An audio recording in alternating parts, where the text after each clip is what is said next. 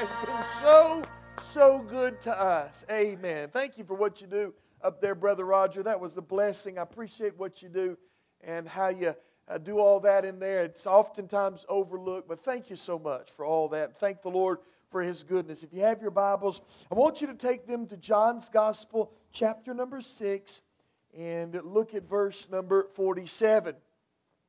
Today we'll be observing the Lord's Supper here in a moment, and so I just want to give a brief charge, and as we reflect on the table and what our Lord Jesus has done for us and what it symbolizes, what it means, and I want to look at almost an enigmatic passage of Scripture, one that it may be often confused from the lips of the Lord Jesus, but I want to look at it closely. And I want to talk to you on this subject this morning. I will not be ashamed. There's an aspect of the Lord's Supper in which it is a public statement of allegiance to Jesus Christ. And so I want to come in at this table from that aspect, and I want us to not be ashamed of Jesus. Let's look at verse 47. We'll read down through 51. Actually, we'll go all the way through 71, the end of the chapter, but I want us to look at this first section and we'll move on from there. But John chapter 6 and verse 47, Jesus is speaking. He says, "Verily, verily, I say unto you, he that believeth on me hath everlasting life." Boy, isn't that a good verse? That's the gospel. Amen. Believe on Jesus. There's a lot that entails that. There's a multitude of theological facets that come to that. But it all boils down to believing on Jesus and having everlasting life. Verse 48, "I am that bread of life. Your fathers did eat manna in the wilderness and are dead. This is the bread which cometh down from heaven, that a man may eat thereof and not die. I am the living bread which came down from heaven. If any man eat of this bread, he shall live forever. And the bread that I give is my flesh, which I will give for the life of the world." Let's go to the Lord in prayer. I will not be ashamed. Dear Heavenly Father, Lord, we love you.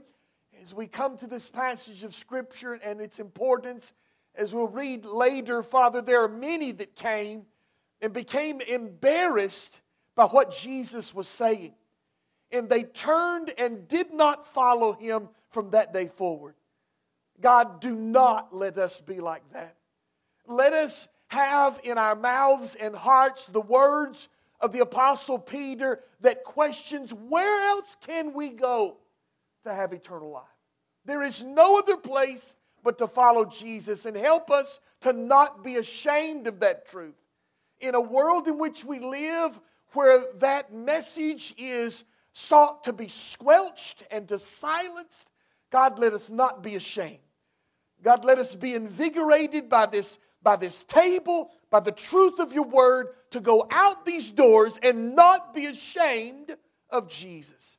Father, we ask this in Jesus' precious name. Amen and amen. I'm sure that many of you have noticed all the plethora of political messages that are coming out right about now. As we approach election day and in a week or so, we'll be bombarded by more and more. You know, during an election, people make it clear what side they stand for.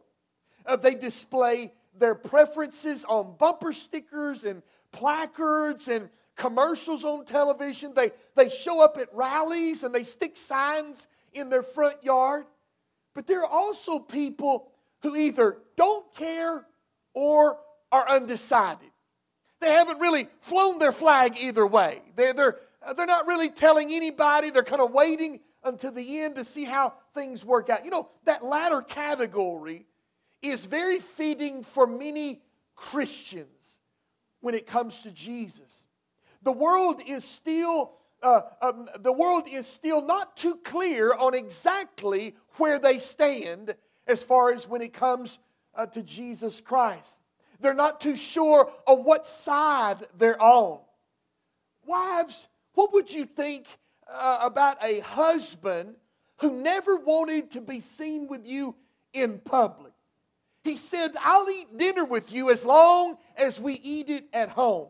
I'll watch a movie with you as long as we do that in our living room. After a while of avoiding any kind of public occasion in which you might be seen with your husband, you would get the impression that your husband is ashamed of you.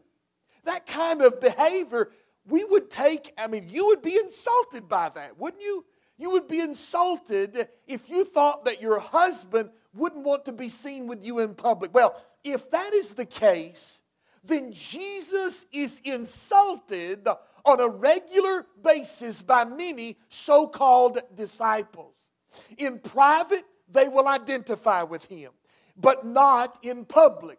In public, they don't want folks to know that they're one of those crazies. They don't want them to know that they're deeply associated with Jesus. To put it bluntly, when it comes to the run-of-the-mill meetings in the world, checkout line conversations, there are many people who just want to avoid the subject altogether. They are ashamed of Jesus.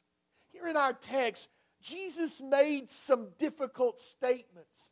If you'll go with me to verse number 60, and again, we're going to go over this whole passage, but look at verse 60 of these things that Jesus taught. You know, in the last one in 51, he said that they had to eat his flesh. His flesh is bread. And there was confusion over that. Jesus explained some of that in 53 through 59. And then look at 60. Many, therefore, of his disciples, when they heard this, said, "This is an hard saying. Who can hear it?" When Jesus knew in himself that his disciples murmured at it, he said, "Doth this offend you?" Many of those that were so-called followers became embarrassed about what he had said. His statements were difficult, and as we come to the end of this text, many of these disciples turned away and never followed him again. They were ashamed of what he said. They shied away from who Jesus was and what he was doing and what he was commanding. The description Jesus is giving us points directly to what we are doing this morning. You see, my question to you is, are you ashamed of Jesus? Oh, not behind these walls. No. We would freely have conversation in the confines of the cocoon of religious gathering. We wouldn't have any problem with talking about Jesus or boasting about him or singing about him. But I'm not talking about here. I'm talking about outside of these doors. Out there. Are you ashamed of Jesus out there? Let me be clear. We should not in any way be ashamed of Jesus. Whether we are on the local news or down at the job or in the halls of our political realm or our city schools, this morning I want you to look with me at this scripture and see what turned many of these followers away from Jesus and declare and affirm that we will not do the same. We're not going to stop following him. We're not going to turn away, but we will bear the reproach, the shame of being associated with Jesus Christ. Now, I want to look at this from three aspects. Number one, I'll make this statement: I will not be ashamed of his sovereignty. I will not be ashamed of his sovereignty. Now, presently in Jerusalem, on the mount of where once stood the temple, there stands to this day an Islamic mosque. Many hundreds of years ago, Islam invaded Jerusalem, overtook, basically Titus came down and dismantled the temple.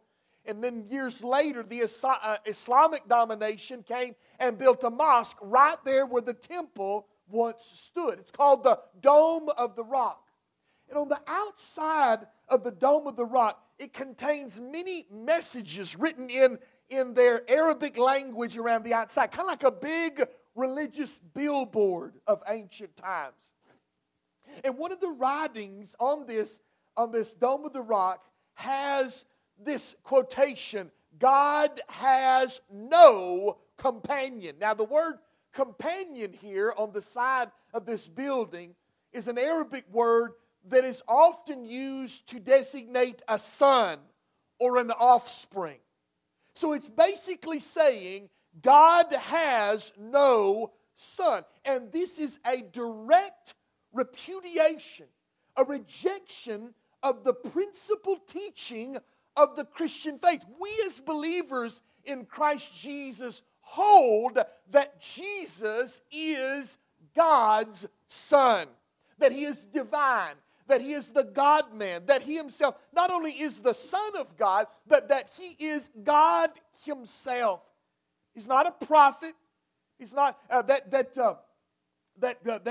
Dome of the Rock Mosque has other sayings on there about Jesus, that He is not the Son of God, that He was a good teacher, that He was a prophet, that He was a good man, but He was not the Son of God.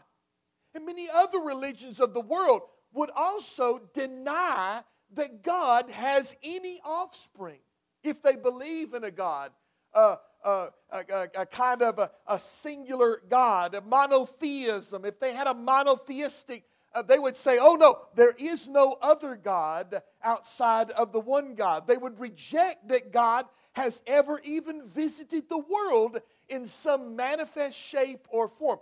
They would reject that Jesus Himself is God. Well, I want you to know that I am not ashamed of the fact that I believe the revelation of God's Word, in which Jesus plainly teaches that He is not only the Son of God, but that He is God of very God. He is God in the flesh. In this text that we read, verse 44 down through verse number 51, Jesus here, He is stating His uniqueness. Jesus is unique. And He examples the manna as the bread from heaven. Do you remember what it said in verse number 47? Verse number 49. He said, "Your fathers did eat manna in the wilderness and are dead. This is the bread which cometh down from heaven, that a man may eat thereof and not die." He's referring to Himself there, but He is using the example of the manna coming. Do you remember the story? How the children of Israel out in the desert, and how that they were hungry, and God caused manna to materialize in the morning on the ground. And they would eat that and be sufficed as far as nutritional needs are concerned. But Jesus is saying that was a bread in the Old Testament, but they ate that bread and they died, every one of them. Every one of them that put manna in their mouth, it may have sustained them many years in the wilderness, but eventually they all died.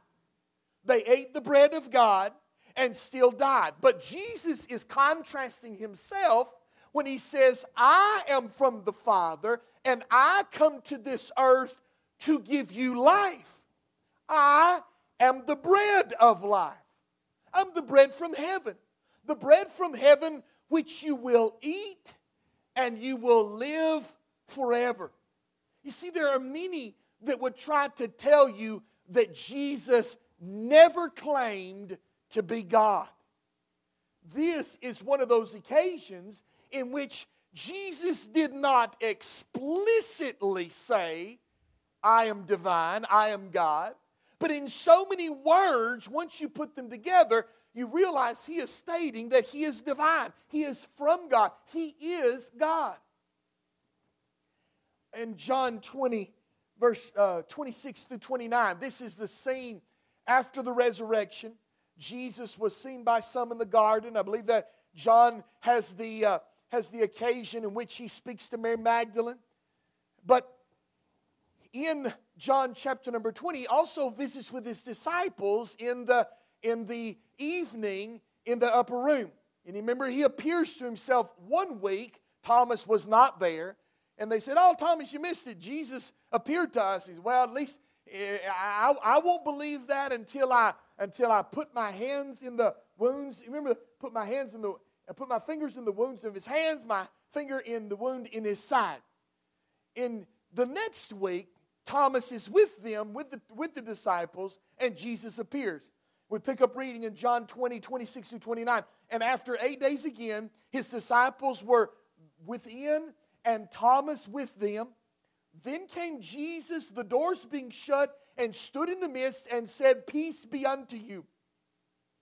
Then saith he, this is Jesus talking to Thomas, then saith he to Thomas, reach hither thy finger, and behold my hands. Reach hither thy hand, and thrust it into my side, and be not faithless, but believing. And Thomas answered and said unto him, my Lord and my God. Jesus saith unto him, Thomas, because thou hast seen me, thou hast believed. Blessed are they that have not seen, and yet have believed. Realizing that Jesus had genuinely risen from the dead, Thomas exclaims without any equivocation, my Lord and my God. Now, if Jesus were not God, never considered himself to be God, then these words would be weighty, and these words would be considered blasphemy. To state that another person is God is not only idolatry, it is also blasphemy. And Jesus, if he were a prophet, a representative from God, who was not God, would rightly chastise him for such a statement. But he doesn't. He doesn't give Thomas a curse. Jesus' response was not a condemnation, but actually was a blessing. He said, Thomas, you believe because you've seen. Blessed are they that have not seen and yet believe. If Jesus never claimed to be God, then what do you call that? In John 14:6, Jesus made it even more clear. He told Philip, when Philip said, Jesus said, I go my way, and you cannot, the way you know, and the way you come. And Jesus was saying, or Philip was saying, Lord, just tell us the way. Just show us the way. And Jesus responds in John 14:6, I am the way, the truth, and the life. No man cometh unto the Father but by me. It is an exclusive claim that he is the only way, the only avenue, the only door, in which he said, I am the door. I am the bread of life. I am the water. I am the door. I am the resurrection. He is the only way to God. I will not be ashamed of the exclusivity of Jesus Christ. In verses 47 through 51, Jesus is making an exclusive claim. I am the bread from heaven, the only bread. And if anyone eats of this bread, he'll be given eternal life. There are some in the sphere of Christianity that want to hem-haw around and basically say, well, nobody really goes to hell. Nobody really suffers the judgment of God. God's too good and kind to exact some infinite, painful punishment of a place called hell. No, eventually everybody makes it to heaven. Everybody will be saved just as long as they're sincere. The world responds, yes. That only makes sense with so many people in the world, with such a diverse beliefs and religions. It only makes sense that if there really is a God, that these people who earnestly believe that in Muhammad, these people that only earnestly believe in Shiva, these people that only earnestly believe in the Dalai Lama, in the Buddha, surely, it only makes sense. Just part of their culture. surely they would make it to hell. They wouldn't be condemned to hell because they never heard of Jesus. That's not what this Bible says, world. The world hates and gags and coughs at the exclusivity of Jesus Christ. When someone knows their Bible and says that only people that have placed their faith and trust in Jesus will go to heaven, the world has a heart attack. That you could be so narrow-minded as to believe that there's only one way. You moron, you idiot. There's 1,000,001 ways to get to one destination. How could you be so narrow-minded and so bigoted? And listen, like it, lump it, bump it, jump it, take it off the street and dump it. Jesus is the only way to God. I'll not be ashamed of it.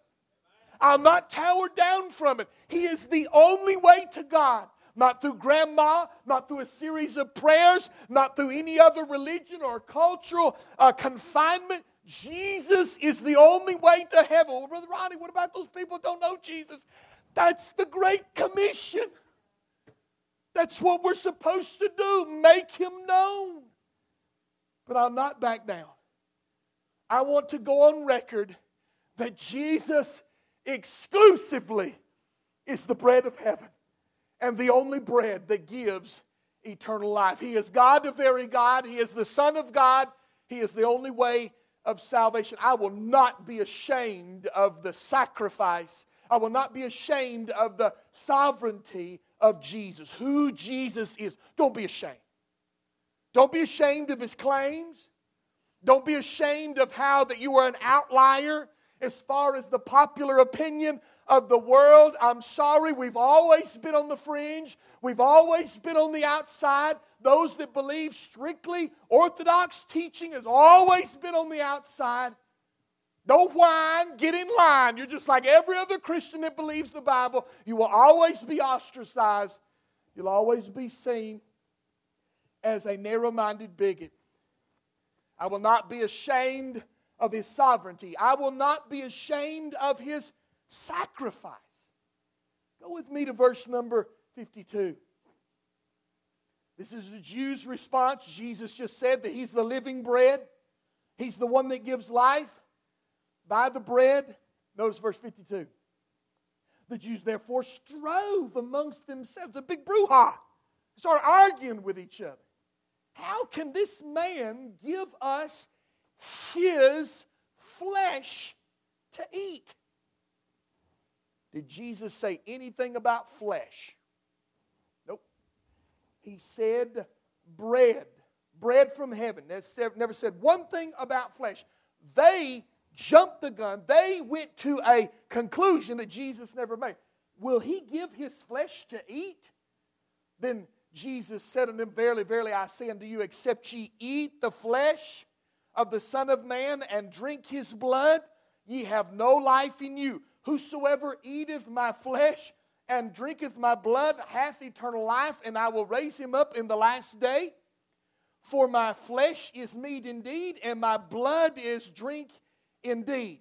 He that eateth my flesh and drinketh my blood dwelleth in me, and I in him, as the living Father hath sent me, and I live by the Father, so he that eateth me, even he shall live by me. This is that bread which came down from heaven, not as your fathers did eat and are dead, but he that eateth of this bread shall live forever. Well, Jesus just takes their assumption and says, okay, I'll up the ante. Yes, I am the flesh from heaven, and you've got to eat my flesh and drink my blood. Now, let me give you a little background of John chapter number 6. Why are we talking about bread? What's the big deal about bread? Well, John chapter 6, actually in its early verses, is the feeding of the 5,000. You remember how Jesus, with His disciples, He'd been teaching, and all these disciples were with Him, and all these multitude, 5,000 men, not counting women and children, were following Him. It's late in the evening, and they needed something to eat, and Jesus said, you give them something to eat, and they said, I can't do that. And then Andrew brings the little boy. Well, he's got 5 loaves and 2 fishes. That's something. That's enough for you, Jesus, maybe to eat. Remember, Jesus takes the 5 loaves and 2 fishes. He blesses them and breaks them. And he starts handing out bread and handing out bread and handing out fish and handing out fish until 5,000, not counting women and children, were all filled. Had a full dinner. It was a miracle of the feeding of the 5,000. Well, after the miracle, the crowd sees what has been done. And it's not that everybody got a crumb. Everybody was ate. Everybody filled. It was a miracle. That's why they wanted to take and make him king. If a guy can do this, he needs to be our king. So they begin to take Jesus and make him king. Jesus takes his disciples then and says, we got to diffuse the situation. You get in a boat, you go that way. He sent them out on the water. He went into a high mountain to pray and diffused the whole situation. Remember at the midnight hour, Jesus was praying. He saw his disciples on the sea, and they were in a storm. They were about to sink. Jesus goes to them walking on the water. He gets in the boat and goes to the other side. The next morning is when this whole discussion about the bread takes place. Jews came to him and said, hey, I want some more of that bread. That brings up the subject of bread. That's why Jesus is talking about bread in the 47 through 52. And their deduction, their conclusion in 52 brought Jesus into talking about 53 through 58. The flesh and the bread. He's making this analogy over and over there. He's here talking about this bread. So even in the feeding of the 5,000 now, in the feeding of the 5,000, Jesus is displaying in his miracle God's salvation. Jesus is not going to open up a little side business where he just makes fish and bread for everybody, that comes by. That's not what he does. Why did he have this miracle? Well, it's because he's teaching something. In such a small meal as 5 loaves and 2 fishes, it is broken, it is blessed, and it's enough for all. Isaiah 53 says that the Messiah would be a root out of dry ground. He said to look upon him, it was nothing for us to be attracted to him. He was nothing to be admired, nothing to take note of. He was a root out of dry ground. And the reality is Jesus is exactly that. He doesn't look like much, just like 5 loaves and 2 fishes compared to 5,000 people. He's not much. He doesn't look like much to what is Jesus among all the needs of all them? Same thing in salvation. That's the way the world looks at Jesus. How can this man that lived 2,000 years ago, that had genuinely radical teachings, but died on a cross, and his disciples said that he got up from the grave? That's all kind of questionable. I'm not so sure about that. But how can this man from history have enough to meet all the needs of not only the 5,000 in our city, but the millions and billions around the world? How's that possible? Well, he's broken on the tree. He gives the fish and the bread to the disciples, which are the apostles. And those apostles begin to break it, or begin to take it and feed it to the multitudes, and all the needs are met. That's the gospel. That's the gospel. Jesus broken on the cross. He gives the message of the gospel to us. We're to take that gospel and hand it out to everybody we possibly can. It is a picture of him giving his life on the cross. Here in verse number 51, Jesus makes direct reference to his sacrificial death. Look at what he said in 51. I will give my flesh. This is the bread from heaven that I will give. And I will give my flesh, which I will give for the life of the world. Yes, Jesus did mention flesh in there. I missed it, so sorry about that. But he said, I give my flesh. He's talking about a sacrificial death on the cross. He is shadowing the cross. He is telling of his sacrifice. He explains what this death means in verse 53 through 58. That does sound odd, doesn't it? Jesus is saying it over and over and over again. He doesn't want to be misunderstood. The disciple must eat my flesh in order to have eternal life. He says it again and again and again. And this is what causes many to turn away. What is he saying? I mean, the Jews take it as cannibalism. They're to eat his body. And remember, in the first century, the rumor of the disciples about the disciples of Christ was that they're cannibals. They eat flesh and they drink blood. So what's being said here? Listen, rest assured, this is not cannibalism. That's not what Jesus is talking about. As we come to the scenes of the Lord's Supper being instituted, we see the fulfillment of these words. But here in John 6, Jesus is telling them this truth, and they don't understand it. And because they don't understand it, many of the disciples will walk away, will not follow him again. In verse 66, and from that time, many of his disciples went back and walked no more with him. They didn't understand completely what Jesus was saying. Do you think Jesus would do something, would require his disciples to do something that is expressly forbidden in the Old Testament law? Do you really? That's what's written in the Old Testament law. Cannibalism is outlawed in the Mosaic law. Do you really think Jesus would? But they didn't understand, and they stopped following him and walked away. But for those that do not understand and stay, it is a different story. You know, I remember when I was a kid, my dad would sing that song, I don't need to understand, I just need to hold his hand. You remember that old song? I don't ever need to ask the reason why, because I know he'll make a way through the night or through the day. I don't need to understand, I just need to hold his hand. Many of these disciples that probably did not understand what Jesus was saying made that deduction. I don't understand what you mean by eat your flesh, but I'm going to follow you. I'm going to follow you. I'm just going to hold to your hand. It pictures that what Jesus does on the cross. Let me be clear. There is not salvation in this bread. Let me be clear. When we take this bread today, it is not particularly what Jesus is referring to when he says, because I told you, this all makes sense down the road when they're sitting there in the upper room and Jesus takes the bread and say, here's my body, take and eat. Here's my blood, take and drink. It all makes sense then, and in some ways it makes sense. He was talking about a picture. And if you followed him, if you keep following him, you'll understand. But know this, there is no salvation in that bread. There is no salvation in that juice. If you eat that cracker and you're lost, you'll just be a sinner with a cracker in your belly. It might make you sick, actually. According to 1 Corinthians, it might make you sick if you eat the bread and you're not saved. If you drink that juice, you'll still be a sinner, but with juice in your belly, okay? It's not going to change anything. The truth of salvation is not of this world. It's not of this building. It's not on a card. It's not in a baptismal pool. It's not in a cup. It's not in a cracker. It is faith and trust in Jesus Christ. Nothing more and nothing less. His blood and righteousness given to us upon faith and trust in him. That's salvation.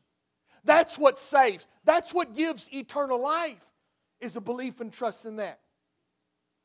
I believe verse 56 gives us a clue as to the spiritual reality of his words. Look at verse number 56. He that eateth my flesh and drinketh my blood, listen to this, dwelleth in me and I in him.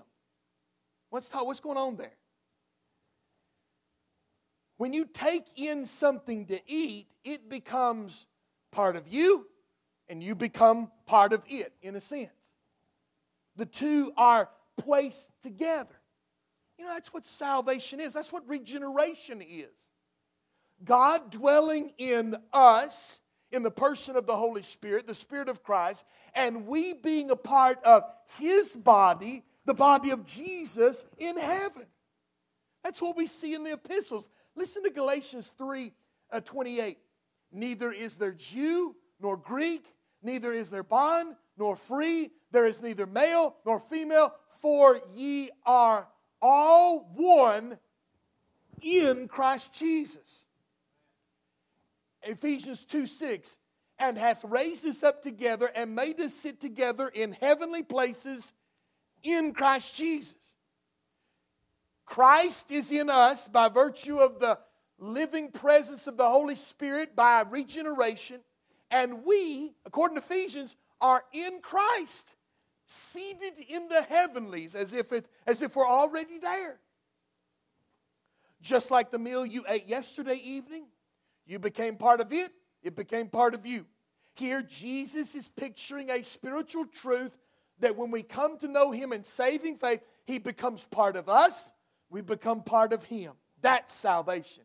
Not a cracker, not a juice, but faith and trust in Jesus. We become part of Him, He becomes part of us. I will not be ashamed of what Jesus did for me on the cross, because that's where it all takes place. That's where He becomes my bread, when He takes my sin on the cross and dies for me. Truth be told, I do not believe that we as believers in Jesus have a very good grasp of all that Jesus did for us on the cross. That's why we meet. Every Sunday, every Lord's Day, we study on Wednesday night. We want to know more, understand more of what Jesus has done for us. And so, and because of that, we have this unending understanding of what Christ has done for us. As a matter of fact, I think that all throughout eternity in heaven, we're going to spend day after day into infinity learning more about what Jesus did for us actually on the cross, when He died on the cross. But one thing is clear. One thing we should take home. One thing we should hold dear is I will not be ashamed of the blood of Jesus Christ and His death upon the cross for my behalf. Not by my works, not by my righteousness. It's what Jesus did on the cross that brings salvation, that gives eternal life. I become part of Him. He becomes part of me. In a religious world where there's so many that want to mark out references about the cross and about blood because it becomes too gory to our sensibilities, I will not be ashamed of Jesus. Why? Why would I ever be ashamed? The Apostle Paul said it best, I will glory in the cross of Jesus Christ because of His death for me. I will not be ashamed of His sovereignty. I'll not be ashamed of His sacrifice. Thirdly and lastly, I will not be ashamed of His supremacy. I'll read 59 through the end of the chapter. Listen closely. And these things said He in the synagogue as He taught in Capernaum. Many, therefore, of His disciples, when they heard this, said, "This is a hard saying. Who can hear it?" When Jesus knew in Himself that His disciples murmured at it, He said unto them, Doth this offend you? What and if ye shall see the Son of Man ascend up from where He was before? It is the Spirit that quickeneth, and the flesh profiteth nothing. The words I speak unto you, they are spirit and they are life. But there are some of you that believe not. For Jesus knew from the beginning who they were that believed not and who should betray Him. And He said, Therefore I said unto you that no man can come unto me except it were given unto him of my Father. From that time many of His disciples went back and walked no more with Him.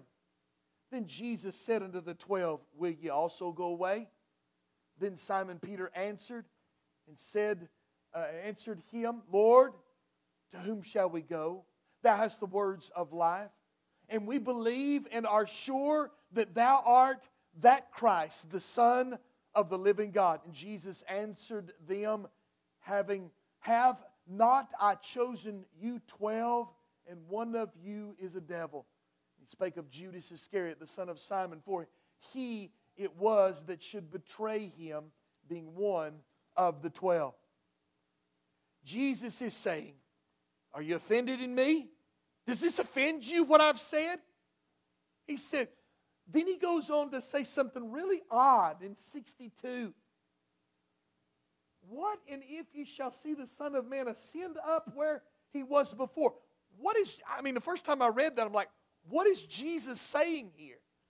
And He's basically making this statement. Do I have to ascend up? Do you have to see me ascend up to heaven and come back down to believe my words? To believe who I am? I made a statement, you may not understand, But I have made the statement. Now you're kind of questioning what I said. Are you saying it's too hard a statement? I don't know if I can do that.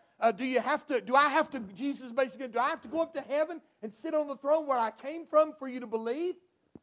For you to respond to the truth I've given you? Do I have to go to heaven and sit on the throne to prove to you who I am and what I've said? That my words are life and that I am in my flesh and in my body, that one that is salvation. So Jesus is saying, do I have to do this in front of you for you to believe? And then 63 is the key to the whole conversation. 63 is the truth that's really hidden from the Jews who will not believe. He said, the words that he said, it is the Spirit that quickeneth. The flesh profiteth nothing. The words that I speak to you, they are spirit and they're life. Is Jesus talking about gnawing on his elbow for eternal life? No. Is Jesus talking about bread? Bread being eternal life? No. He said these are spirit and they are truth. Here Jesus is reminding them that he's not talking about cannibalism. The flesh profits little. The flesh is not going to do any good. And it's not going to do you any good to eat this bread and drink this cup without understanding its meaning. It may be an exercise in remembrance, a moment of worship, but there is no eternal significance in these elements before us. Jesus here is finally cluing us into what he's saying. By receiving him in saving faith, we are basically ingesting him. And we are receiving him into ourselves. And at that point, he becomes part of us. We become part of him. It was at this point that some of the disciples began to leave. They turned back. To bear the reproach of Christ's words was too difficult for these men. To follow Jesus from that point after, he had made such a scene in front of the Jews. The whole body and blood stuff that he said in front of these Jews. And the Jews are all looking at these followers and saying, is that what you really believe? That you're going to eat his flesh? You ever been around somebody that said something incredibly awkward, almost offensive, and you think to yourself, why did they have to say that? Things were going so good. Why do you have to say something like, I can't believe you said that? I'm sure you all have. That's what these followers were going through. Because of the reproach of the words of Jesus, they turned and walked away. And because of the supremacy he proclaimed of himself, they turned and walked away. Jesus then takes the 12 and he casts his eyes on them and asks this hand-picked dozen of his closest disciples, are you going to go away too? Are you going to turn away? I wonder if that is what Jesus is saying to every one of us today. When it comes to what he teaches about salvation being exclusively in himself, being faith and trust, not a cracker, not a ritual, not a juice, but he himself, to receive him, the spiritual truth of who he is. Are you going to walk away? Are you going to be ashamed of his words, his supremacy, his call to an outrageous surrender to him? Not even understanding it all completely, but bowing down to him? Will you be ashamed of Jesus at home, at school, down at the job, or at the store? Don't be ashamed of Jesus. Notice the words of response from Peter. You know, Peter's really good at sticking his foot in his mouth, but he knocked it out of the park in verse 68 and 69. Lord, to whom shall we go? Thou hast the words of eternal life. And we believe and are sure that thou art that Christ, the Son of the living God. Keep in mind, he may not have understood that he was talking about not knowing on his elbow.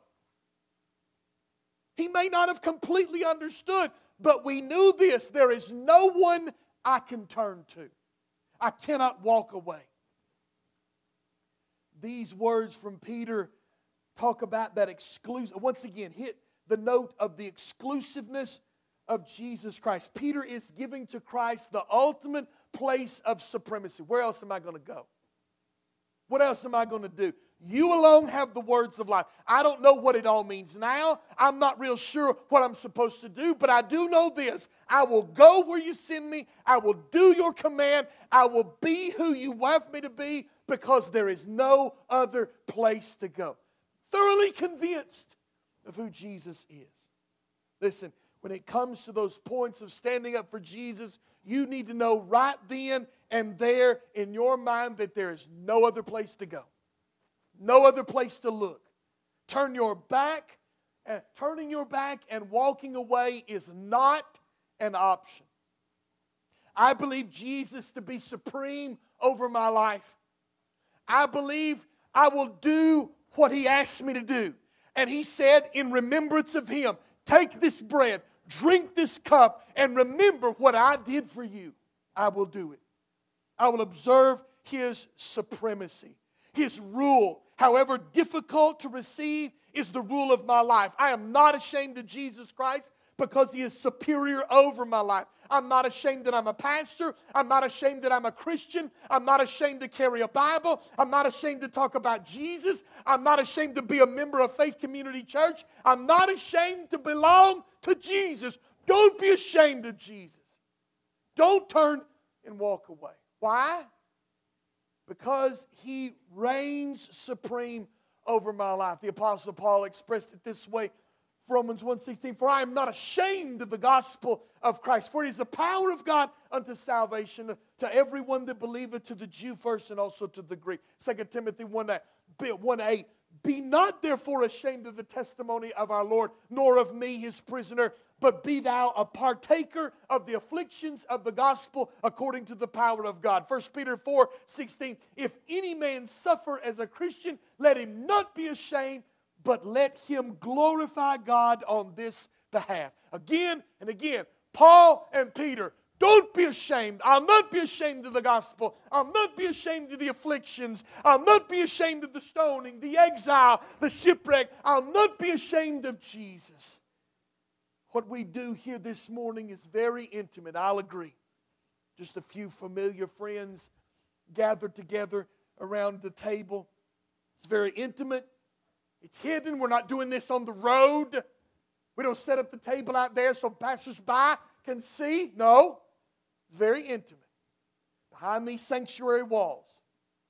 But when you leave this place, you carry with you an allegiance, a surrender that will not walk away from Jesus. I'll not walk away from Him. I'll not be ashamed of Jesus. I love the way the hymns that we sing oftentimes condense the truth of God's Word down to some beautiful lines. That's the case of Joseph Grigg. In 1832, he wrote a hymn that is largely forgotten in our churches today. It's entitled, Jesus and Shall It Ever Be. Listen to these two stanzas. Ashamed of Jesus, that dear friend, on whom my hopes and heaven depend? No, when I blush, be this my shame, that I no more revere His name. Ashamed of Jesus' empty pride, I'll boast a Savior crucified, and oh, may this my portion be, my Savior, not ashamed of me. What did He say? If you'll be ashamed of me before this world, I'll be ashamed of you before my Heavenly Father. Don't be ashamed of Jesus. It's a whole message in and of itself. Don't be ashamed of Jesus. Don't be ashamed. Shall it ever be that we will not be ashamed of Jesus? Every head bowed and every eye closed as we come to a moment of invitation. You can remain seated.